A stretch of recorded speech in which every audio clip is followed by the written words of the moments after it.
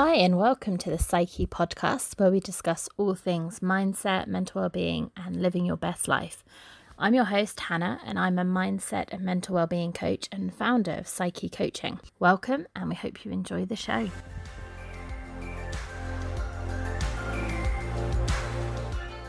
Hello, everybody, and welcome back to the Psyche podcast. How are you doing? I'm good. I'm a little tired. For regular listeners, you'll know sleep is something I often struggle with getting enough of, and being super busy. But next week I have a week off, although it's weird how it happens, isn't it? You take a week off and then slowly things start to trickle in. But anyway, I'm hoping to spend some time next week having some downtime, taking some moments for self-care, catching up on sleep and all that kind of stuff. Hopefully, but we will see how it turns out. So I'm good. And we've just reached, another big milestone, I guess. We hit over 2,000 listens, which felt like it came quite quickly after we'd hit 1.9 thousand, and we're already at 2.1. So it feels like it's starting to grow and more people are tuning in. So whether you are a long-time listener, a new listener, welcome. I'm so happy that you are here with us.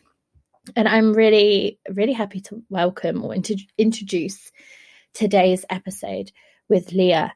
And I record most of our interviews several months in advance. So I think this was recorded when we were in lockdown in the UK a couple of months ago. And I record quite a few interviews. And so I sort of obviously know what we've talked about, but actually listening back, and there are so many topics that we talk about. And this was definitely one of those where so much stuff we covered, and I'd forgotten everywhere we kind of went in this conversation. And it was so much fun. Loads of stuff that we could have kept talking about. And actually we did run over time a little bit. So apologies to Leah for that. And if it feels a little rushed at the end, we were trying to get in all of the set questions. And massive, massive thank you to Leah for joining me for this conversation. I'm not going to chat any more at the beginning, but I will be back afterwards. So let's dive straight into this conversation.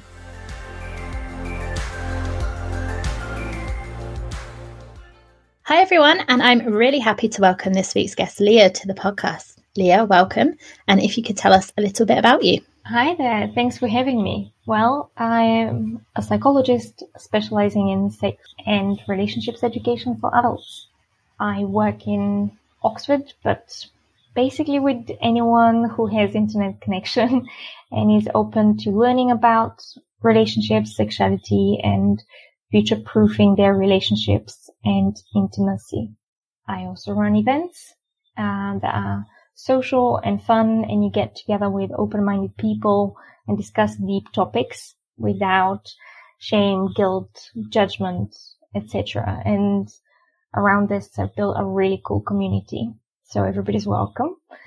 And I also run webinars that are free and people can join and learn things. I often have guest speakers that are also professionals in the field of sexuality and relationships, and work with people on a one-to-one basis as well. So plenty that I do. And if people want to know more, they can find me online. Awesome. And right at the end, we'll tell people where they can find you. So I'd love to, in a little bit, hear more about your events. But I just wanted to pick up. So you said you work with adults around relationships and intimacy. And I wonder whether you find that there are a lot of people you work with who they've just not really learnt about relationships really as a child. And so they're carrying a lot of, limiting beliefs or lots of baggage around relationships because they've not really, as a child, had that opportunity to explore and kind of understand what they're all about. Yes, most people actually are not that good at relationships and intimacy, communication, that really comes into their lives in various forms. It comes out at work, it comes out with parents, with friends, and we're social creatures. Whatever we do, whatever we want, it's about relationships. So you can't build a business without being good at relationships building. You can't build a romantic relationships without knowing yourself and being open to learning and respecting other people. So it manifests in many ways, and in fact, many people are just not really prepared for the world when it comes to relationships. And that's unfortunately down to bad education or rather no education for most people, especially around the social skills and relationship skills. Because think about it, we learn in school how to write, how to read, how to pronounce things the right way, anything and everything that the workforce would require us, except what life would require us to know. And that's why I believe strongly in introducing more life-relevant education in people's lives and focusing on their personal growth, because it doesn't matter how good you are at, say, building a business, knowing all about the marketing, the strategy, the this and that, if you are actually bad at relationships and you struggle to communicate with people and make sure that they understand you, they're passionate about your project, and so on. We just need more life-relevant education to help everybody in this. And do you work with people across relationships broadly, or do you specialize in particular types of relationships? It's broad.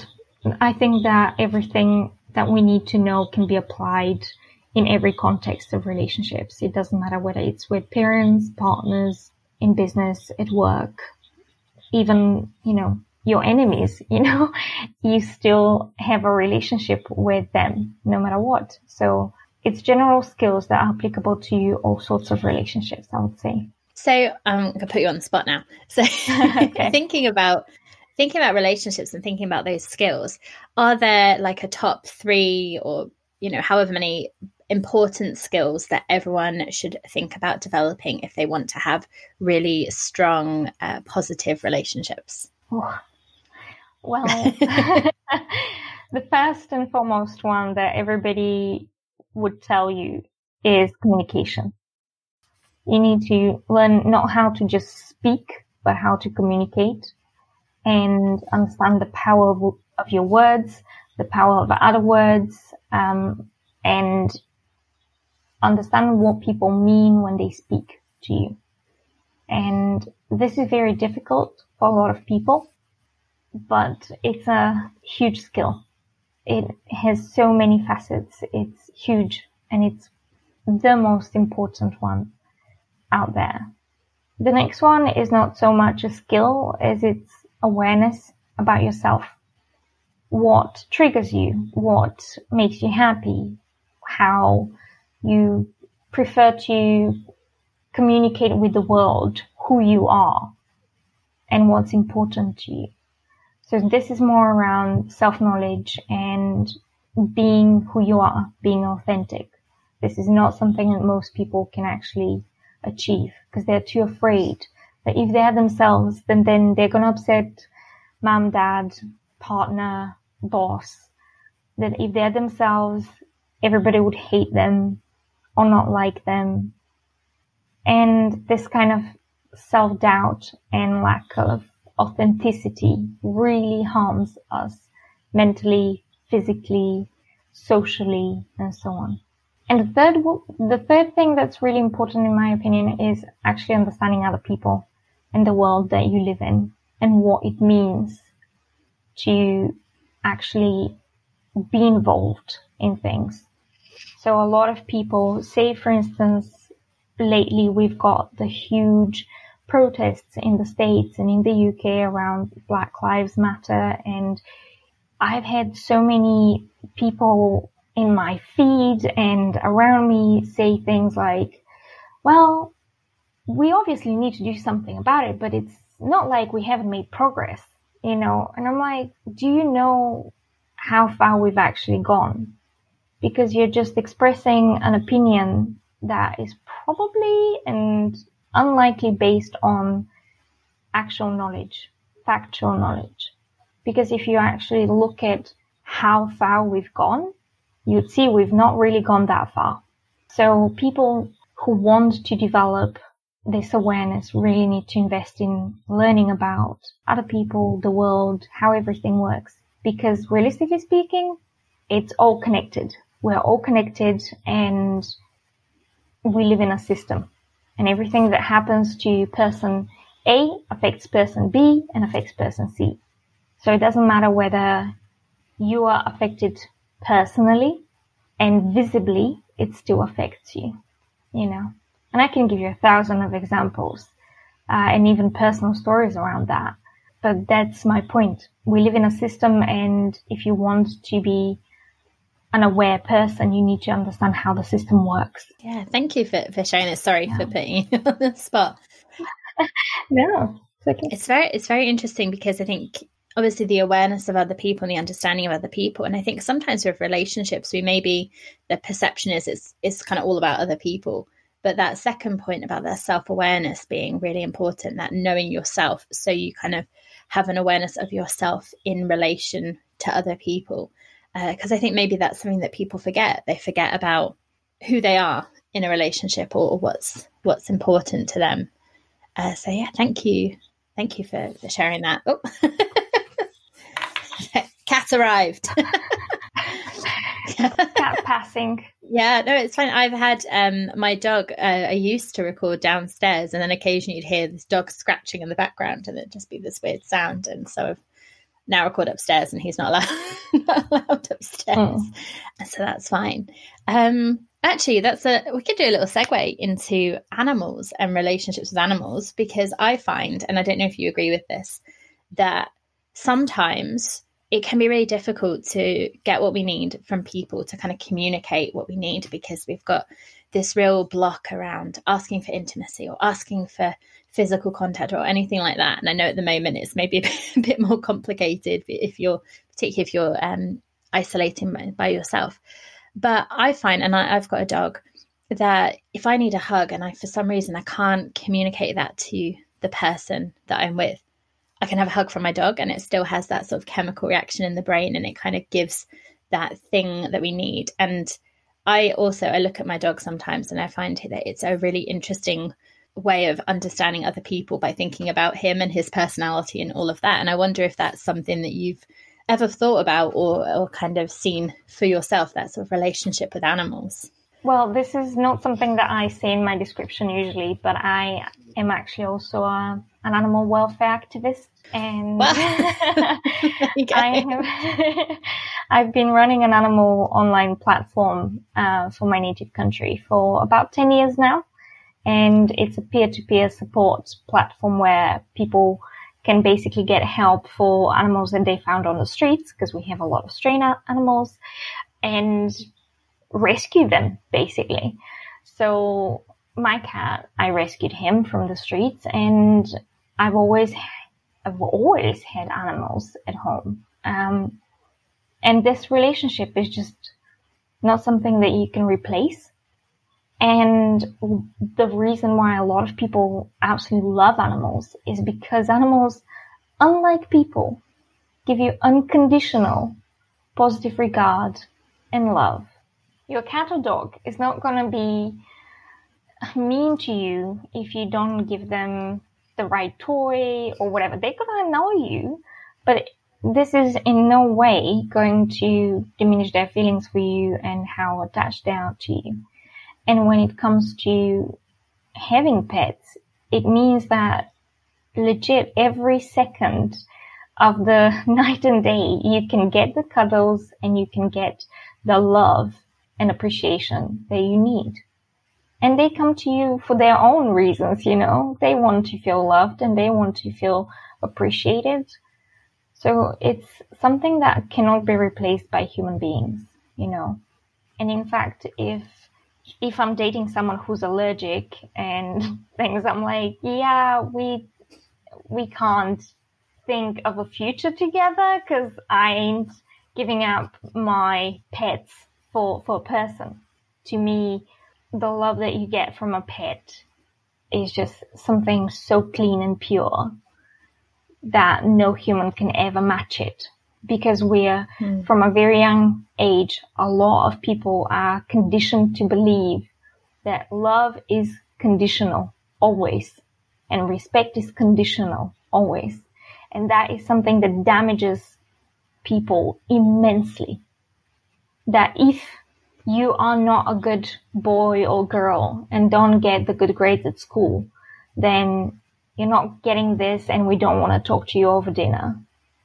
Or if you're not a good partner or give me that or take me there, then I'm upset with you and I'm not sure how I feel about you anymore. You know, it's that kind of if-then idea that love is conditional. And so is respect as well. And this is something I can't stand, you know, especially when it comes to respect. So that's why a lot of relationships fail. And it's a typical story where a couple would have an argument. Let's say that they're a monogamous couple and they would not be in great terms. And then one of the partners goes off and cheats. So if you enter that relationship with the knowledge, understanding, and on the basis of I'm entering this relationship and it's monogamous and I will not cheat, then what does it mean if you do? That you have completely disrespected your agreement and the other person. That when it's become difficult, you come out and nothing matters anymore. Not your respect, not your word and promise for them, not the relationship, because you're putting it at risk by cheating. So when we have this conditional love and conditional respect, you can't really have healthy relationships. Because that means if it's conditional respect, there is no actual respect to the boundaries, to the rules or agreements that you have created. And to you, there's no respect to you if the other person disrespects you. And if it's conditional love, then you're always living in fear, thinking, if I do this, would they still love me? And that creates a hell of a lot of other issues and unhealthy behaviors like hiding, lying, which erodes trust, obviously, and feeling guilty about things maybe you shouldn't even, you know? Like you just didn't put this at this place and then you had to rush home because you forgot, and then your partner will be like angry with you and then they will treat you like you don't matter and they don't love you. No. This is why I keep saying most people don't really understand what a healthy relationship is. And in fact, we have a lot to learn from pets about love. Yeah, I was just I was thinking about my dog when you were saying about their conditional love, and I have a rescue dog as well. We've had him 2 years and he's a little old man, and he is starting to come out of his shell a lot more because he's more settled, and so he does something, and I guess this is an illustration of that difference between love and you can love someone unconditionally and then still get a bit annoyed with them about something they did and not liking something he did, because he is stroppy and he will be like, you have to feed me this way, or you have to do this. And you can see sometimes he has a little grump with you, and you can see he's like, I'm not happy with you at the moment because you've not given him the treats the way he wants. Or I went away for a couple of days and he had my partner at home, but I got back and he had the initial, I'm pleased to see you. And then I could tell he was sulking. He was like, I'm still not happy with you because you went away for the weekend. And then there was a moment I could see where suddenly he was like, right, I'm over it now, because then he came for attention. And so there's still that love there, but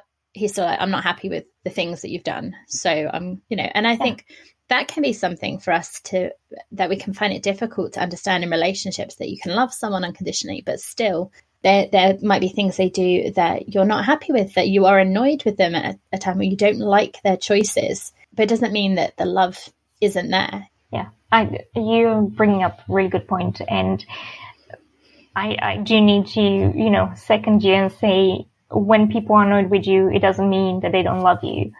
But there are certain behaviors and certain reactions that make you feel like consistently, if you do not do this thing, then I have less love for you, less respect for you. And it's felt on a very deep level inside of you.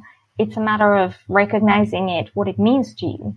And there's the problem. Most people would not even be able to recognize when they're not loved unconditionally, but they're bullied into a certain type of behavior or lifestyle or whatever it is. That may be guised as, I love you, but you have to do this in order to fit my box, and tick my boxes, which is no good. Do you find that people who have had conditional relationships like this, whether that's with a parent, whether it's in romantic relationships, that if they then enter a more healthy relationship, really struggle with that adjustment? So if they've always felt that if someone's annoyed that they have to change, that they can struggle to bear that in mind, that just because this person's annoyed with me at the moment doesn't mean they don't love me. Do you find that people kind of carry that hang up or that way of seeing relationships, even if they're in a really healthy relationship now? Yeah. And the thing is that old behaviors and patterns will come up in the healthy relationship. And as much as the other person may be a great partner and supportive and unconditionally loving, all of these insecurities will come up and will also damage the other person, because they'll be like, well, don't you trust me that I love you? And that would be basically killing the relationship and the good conditions that you've had from the get-go. And that's why I say it's so important to do more preventative work around personal growth and relationships, because it's too easy to go through life with all of your past hanging all over your head and still go into the same patterns and same behaviors and continue to damage yourself and other people. And then, people go to therapy, but they are already scarred, and all of that could have been avoided if people just got the opportunities in school, at work, on their own to invest in their personal growth and self-understanding and healing from past experiences that were not healthy, that completely damaged their psyche. So it does come through. And it doesn't matter how secure of a partner you have. What happens is that it's a huge burden sometimes to hold a person with such a negative and difficult past. And it weighs you down, for the healthy person. At one point it may become too much, and that's when the relationship may fail. I'm trying not to generalize. I'm saying that this could happen, and this does happen to a lot of people. So if you want a healthy relationship, well, it takes two healthy whole adults to have a healthy relationship. Yeah, I guess partly it's that self-awareness that you talked about, of knowing your own stuff and what you're putting onto that other person. And there's something I like to say, and you see that people in particularly romantic relationships will talk about someone being their other half and they can't live without them. And I'm like, no, because I'm whole by myself. And it took me a long time to get to that point, to not need someone. Yes. But I think my relationship has been so much better and happier when I've kind of gone, no, you don't complete me, I don't complete you, we're whole on our own. It feels better. It's that we want to be together, not that we need to, because otherwise who am I without you? Because I just think that is so much pressure to put on another person, and I wouldn't want that pressure. Someone going you're the other half of me. I don't know where I'm going with this point, but I just think that saying of they're my other half, I just do not like it, because yeah, same. And when people have used the term with me and say, where's your other half? I'm like, both are here. I'm whole, I completely just correct people on the spot and do not let them continue thinking that I would continue with that cliche and that really unhealthy bullshit. I'm sorry, but it is. And the other thing that I wanted to say is because I said, you need two healthy whole people to have a healthy relationship. And I know this is utopic. Nobody is completely healthy in terms of psyche and body and all of that. But the problem is when people don't want to look as to how they can grow. And the way I like to build relationships now is looking at whether the other person is invested in their personal growth. And if they are, then I'm like, okay, that's someone that I can be with. Because if they just shove the past to one end and then yet come up with all of this past into the relationship in very invisible ways to most people, but I can actually see through a lot. I see a lot more than most people do because, you know, my education, my expertise and all of that. If I see that they're not addressing how their past is influencing their present and they're not prepared to face it and be like, I need to deal with this, then I lose interest in building anything with this person, because I know that whatever they have in their past that they have not dealt with, or the trauma or the difficulties, they will bring into our relationship, and that would basically harm me as well. You know, it's like you can't expect two people to not influence each other and their pasts not to come into the current picture unless they are prepared to face it, address it, and say, okay, I see that this hurt you and I can see where it's probably coming from, and I'm gonna go address it, and I would love for you to support me in getting rid of this mentality or this fear or this trust issue or whatever it is, you know.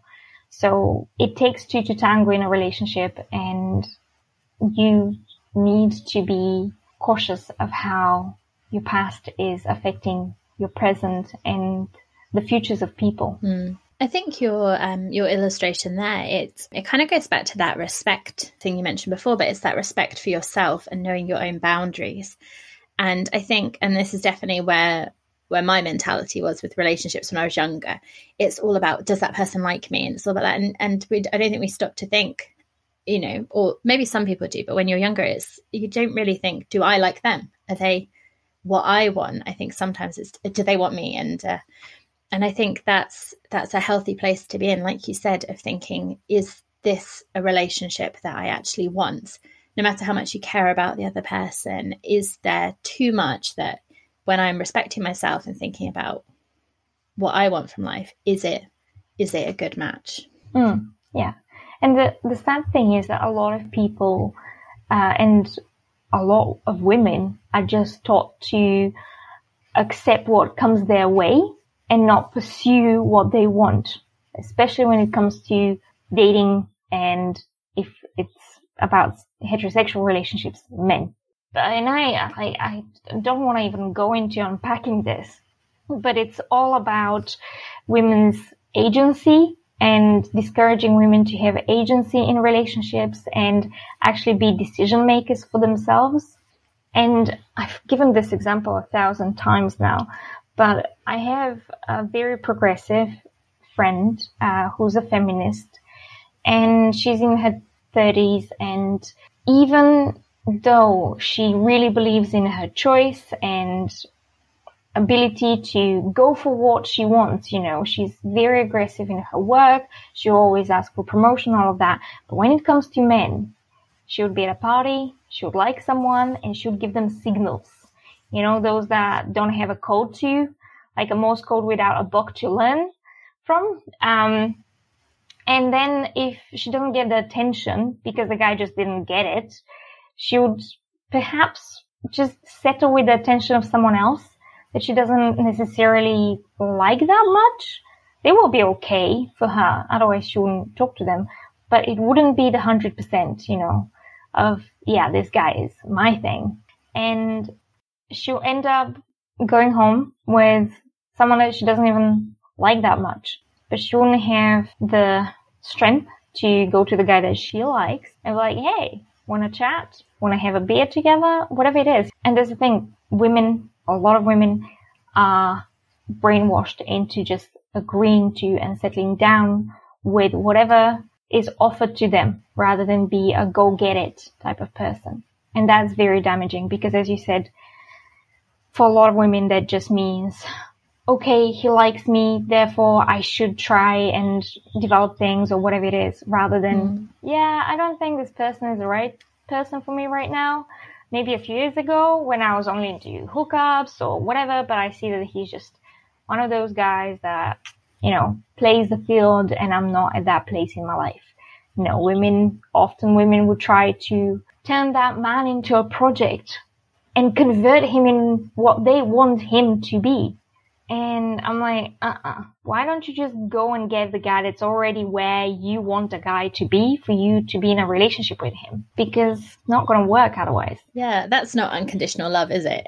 No. Like if I can turn you into this, then then you're it, because that's completely conditional. It's like, well, you're okay, but what I really want is this other thing which isn't you. Yeah. And I think there's a lot. I mean, we could do a whole other thing about kind of societal expectations around gender and that kind of thing, because I think that hopefully things are changing, but that idea for a woman of, I like that person, I'm going to go and talk to them and go after them, there can be this idea that that's not the done thing, that's not feminine, that's not whatever. And I wonder if that's part of what holds people back, is like, no, people should be chasing me because that's what's done. And I think there's so much around what we think we're expected to do. And it's the whole thing around societal norms is that they're pretty ancient, and I mean it. I mean, before Christ type of ancient, and we haven't evolved that much from a lot of them. I recently read a book called Sex and Punishment by Eric Berkowitz, and I even made a couple of videos that are reflective on the things that this book, tells you about the relationship between men and women and women's rights back in the day. And it's just horrendous to even assimilate how much of ancient philosophy about women we still hold. Women were not trusted to go to court, even in ancient days, and they would be judged in court. They would be sent to death, but they were not allowed to appear in court and speak for themselves. And there was a whole association with, if you are a man who defends a woman, you've been bewitched. Something is not right with you, you're nuts, etc. They basically reduced these men to the status of the insane, the elderly, the slaves, and they didn't take them seriously. So no man would stand up for a woman because his reputation was at risk. And to this day, we still have that, along with so much more that I wouldn't go into. If people want to check out the book, they should, or check out the videos that I've made about it. But that's why I was saying earlier, people say we've gone such a long way. And I'm like, we have not gone, far enough from what is damaging, unhealthy, brutal, and ancient is treatment of people, of women, of the disabled, and so on. We just haven't. And one of the things that I appreciate is that we are changing the language, and I'm not always up to speed with the lingo, but it helps, but it's not enough. We would make everything really politically correct, but are we making the system fair? Because out of political correctness, a lot of people just stop talking about women's rights and about Black people's rights and how they're pushed to the side, not given the same opportunities. So we need to be brave to challenge what is happening for other people, for ourselves. Yeah, I think that's really important. That, like you said, if you shut down the conversation, that doesn't lead to the systemic change that's necessary. I know that if you're thinking about racism, that it's something that I've been sort of reading up more about to try and understand more. And this idea that for a long time in the UK, it was this idea that we couldn't talk about it because that would be racist in itself. And so if you're not talking about it, you're not changing anything. Let's just forget about it. And so, I think across any kind of discrimination, there's that you need to have those conversations about it. And it's not just changing the language, although that's important. It's actually, what is real change going to look like? Yeah. And I guess just for the sake of balance a little bit with the societal expectations, I think now we also have more awareness of the negative impact of that on men as well, because of that. You must be strong, you can't talk about feelings, and the impact that has on mental health for men. I think it's just those expectations that are on you externally are negative, whoever you are, or they can be negative if you feel that you cannot just be yourself. And I'm becoming a parrot here, but I've been saying this so many times lately on other podcasts, on my social meetups and webinars and whatnot. but I'm preaching here. So what I advocate for is to educate people on and bring up children to first be people, to first be human, not boys or girls, human. So what would that mean in having children is buy them all the toys, give them all the colors. Don't put them in a box of pink and blue and cars and dolls. Buy them all of it. Teach your kid, regardless of gender, that it's okay to cry, that it's all like to be sporty, stinky, smelly, whatever it is, that it's okay to like a certain thing that may not fit into a gender box because they're human. As soon as you instill that kind of confidence in a human being, that before they are a man or woman, daughter, son, brother, parent, child at school, whatever it is, they are human. They will be okay with themselves, with their experiences, both emotional and physical, and they will be more secure in the world and in their relationships. So I keep preaching like nothing. Like it's the end of the world, but accept for yourself that you're human. Allow yourself all human emotion, all human desire. It's fine. And just dump whatever box everyone wants to put you in. Be you, be authentic, be what you are without the restrictions, norms, ideas. Just ditch them. Be human. So I guess coming back to that, the kind of conditional thing that for a parent, if they're sort of trying to put their child in a box, or they're sort of, you're a girl, you can't like whatever. It's a conditional thing, isn't it? That no, you're a girl, you're a good girl if you like this. So you're adding on those conditions. Or if you're just, as a parent, you're my child, you're okay as you are, whatever you like is what you like. Yeah. That's fine. Yeah, it's just such a different message that you're getting about yourself and about how worthy you are of other people's love. Yeah. Exactly. And that brings us back to conditional love and respect. Because if you respect people as human beings, and if you yourself have been taught how to be purely a human being, then you wouldn't laugh at someone for being, for crying on a sensitive movie if they're a guy. You wouldn't shame a woman for, being into, say, a very violent sport and be like, oh, that's not ladylike.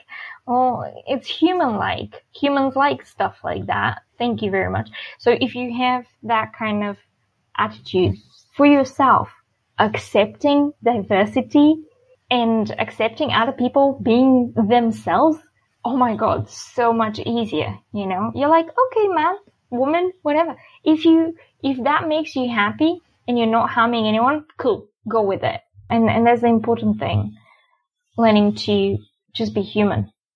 Huge, but hugely important. And I guess, we had an episode a little while back now on, we had a guest, Ryan, who is gender fluid, and we were talking about gender more broadly. And I guess if you just see people as people without trying to put them in boxes, it's a more positive, I would imagine, experience for anyone who doesn't feel that they fit into any of the boxes that society says there are. So it's a kind of healthier and more supportive environment for, people who are non-binary in kind of whatever way. But again, I'm sure we could just go for ages on all of this.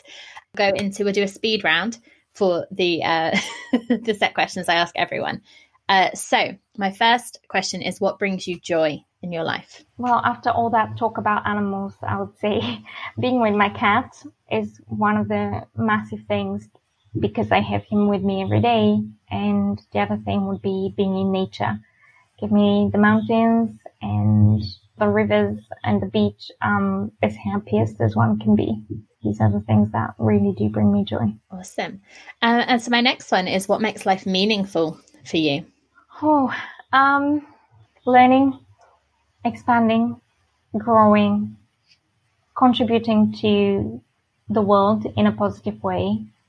I do a lot of things that I don't get paid for, and I would be unlikely to get any recognition for, but I do them because I can see the benefit of them for other people, for animals, And that is more precious because it means it changes things for people for the better.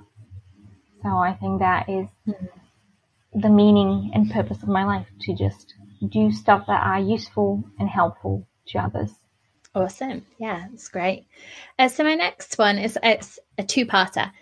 So we talk a lot about mental well-being on the show. And so it is, what does mental wellness mean to you? And then how you look after your own mental well-being. Being content and being happy with what you're doing. And even if you're not exactly keen on where you are at life, at least be strong enough to work on getting there. I think for me, it's a measure of being well as to how happy I am in my life right now. And obviously you can link this to depression, as the one thing that I'm specifying here, but it's about a lot of other things. Existential crises don't come when you know where you're going in life and when you're purposeful in your actions and so on. And it's always with many other things. So I would say being happy where I am, this is a sign of mental wellness for me. And if I'm not exactly happy, be really strong to pursue where I want to be. And there is a really good quote that I would insert here that states, if you're not happy where you are, move. You're not a tree. So I really follow that thing. That's great. And so is there anything you do to sort of maintain that feeling? Yeah, I always strive to know where I'm going in life and working for it. I think that if I lose sight, which I have in the past, I do need to go back to myself and to nature and to detach. A few years ago, I lost my idea, my purpose, and I just did what every person would do. Well, not every person, but a lot of people do try to do, is I left everything behind and I hit the road and traveled solo for almost a year. And that reminded me of who I am, what I'm good at, what people seek me out for, and allowed me to escape the rat race and just focus on what is important for me and find my balance again. Being with myself, allowing myself the freedom to just be me, outside of the rat race is what centers me. And in terms of maintaining it, I keep a very tidy life in the sense of relationships. So if a person is toxic to me and not respecting me and not healthy for me, I'm done with them pretty quickly. I don't see the point in trying to fix someone. As I said, I don't want to look at people as projects. Either we're good together or we can help each other be better in the world, or we are just not a good match and want to move on. So that's one of the really big things that keep me floating and not drowning. Yeah, that's awesome. Thank you for that. And yeah, I love that. Love the quote. So the next one, super quickly, can you describe your own mindset? Sorry. I have no idea how to even begin to describe that. I think I'm very secure in myself, very confident. That makes people think that I'm arrogant for some reason, because I'm unapologetically myself and unapologetically confident. I am not afraid of failure. I'm fine with it. I think that when people win, they don't really stop to evaluate what they did right to get there. But when you fail, you do stop and think what went wrong and how you could improve and so on. And I'm fine with a lot of things that most people are not, because I've just worked on it. I had the right conditions in my life to develop these abilities. But I think I'm pretty strong. I'm pretty independent. And I go through the world with a can-do attitude. I'm not one of those that shrugs and goes like, well, this is how things are. No. I'm like, this could be better, and I'm going to work on it to make it better. So yeah, I don't settle for mediocre and bad. I go change it. Not people though. People are not projects. Causes, bad legal systems, abandoned animals, that's part of the system, I can work with that. And I fight for the things that I believe in. So I think this is a huge question. I can't really go more into it without extending it to an hour. Of just talking about how amazing I am. I'm kidding. Kidding. But yeah, so that's me as much as I can come up with in a minute, in terms of mindset. Yeah. Awesome. So next one is and I think already people have got some amazing ideas and things to think about from this. But do you have between 1 and 3 tips that you would leave people with of things they can try or put in place in their life? 1 is invest in your personal development as you believe you should be in your professional. So if you've put tens and thousands of pounds into your education in order to have a successful career, put as much into your personal development and grow so that you have happy relationships and happy personal life, not just professional life, but personal life. This is one massive tip. Another one is, if you could, really focus on what matters to you in life and pursue it. People do a hell of a lot of things that really don't actually amount to much value in their life, such as buying expensive cars and going on luxurious holidays. But is that what's going to fix your relationship or your ego or anything? No. It's personal development that matters more. I don't know, be kind and try to work for things that really matter in the world, because that would make you feel fulfilled. Look at all the billionaires. Okay, they were self-centered, they built an empire, and what? In the end, they have a ton of money, and they're wondering, what am I supposed to do with that? And they turn to good causes that make them happy. So why not do that every day of your life? It doesn't matter whether you're a billionaire or not. You may never become one, so what are you waiting for? Do good now. Be kind now. Yeah, that's it. Awesome. Thank you so much. Yeah, no, they're great. And this is the very last question, is where can people connect with you if they want to find you, if they're interested in working with you, finding your webinars, all of that, where can they find you? Easy, one word. Google Life Sexperts and you would find everything about me and about my business. And I'll also provide the contact links, etc., to Hannah to put in show notes, etc. So find them there as well.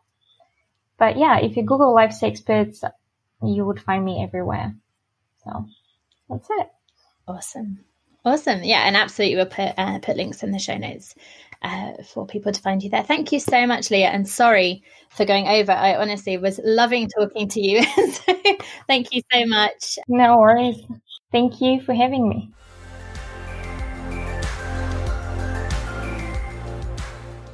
So thank you again to Leah. And as I said, we really went everywhere, and a lot of those topics we could have spent a lot of time on, I'm sure.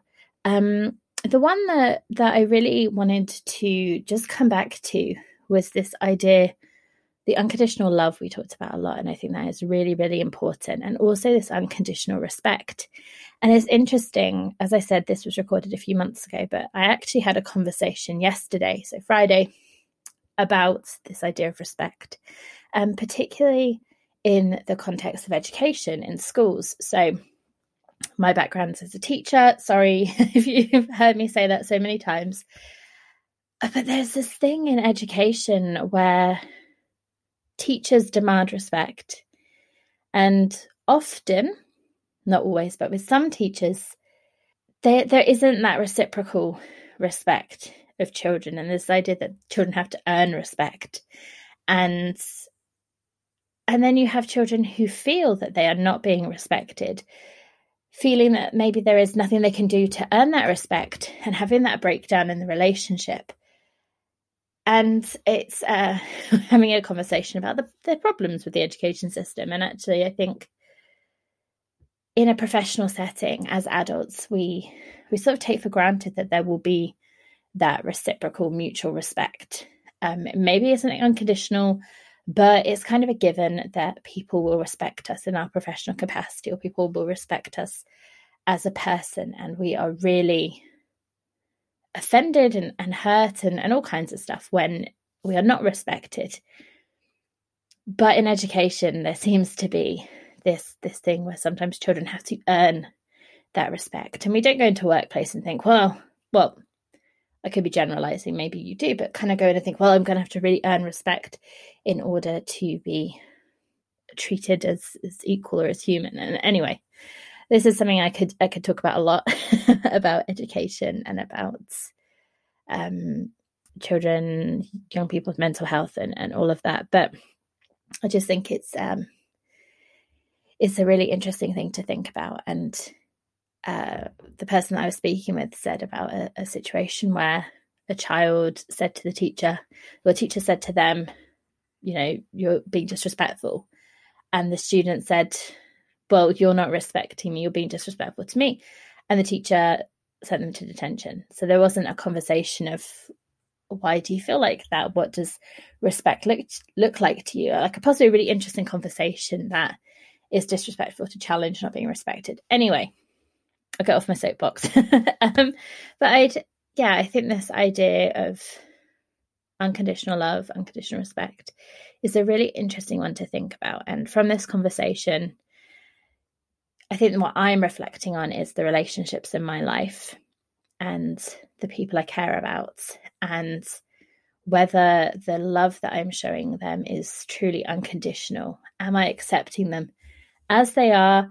As I said, it doesn't mean that there aren't going to be things that annoy me and irritate me, but am I accepting the whole package as they are, or am I trying to change them? Or I love you even though, or I love you but, and I think it's an interesting thing to consider for yourself in all relationships, including romantic relationships. And we kind of covered a lot of different dynamics in this conversation. So I really hope that you've enjoyed it and that you found it useful. I would love to hear what you think about it. So feel free to drop me a message at Psyche Coaching, at PSYKHE Coaching across Instagram, Facebook, Twitter. I hang out all of those to more or lesser degrees. And if you have enjoyed this episode, if you enjoy the show, please do rate, review and share it so that more people can discover us. I'd love to keep seeing those numbers grow. It is very exciting. And hopefully you get some benefit from the podcast, from what we talk about, whether it is a broadened perspective, seeing things in a different way, considering things slightly differently, increased self-awareness, some sense of support or hope, or whatever you get from it. I hope you get something from it. I definitely get so much out of doing the show. So yeah, and we have a slightly different episode on Wednesday. It is a solo episode about depression. So it's been a little while since I've done a solo episode. So please do join me on Wednesday for that. Hope you have a good couple of days, and I will speak to you soon. Take care.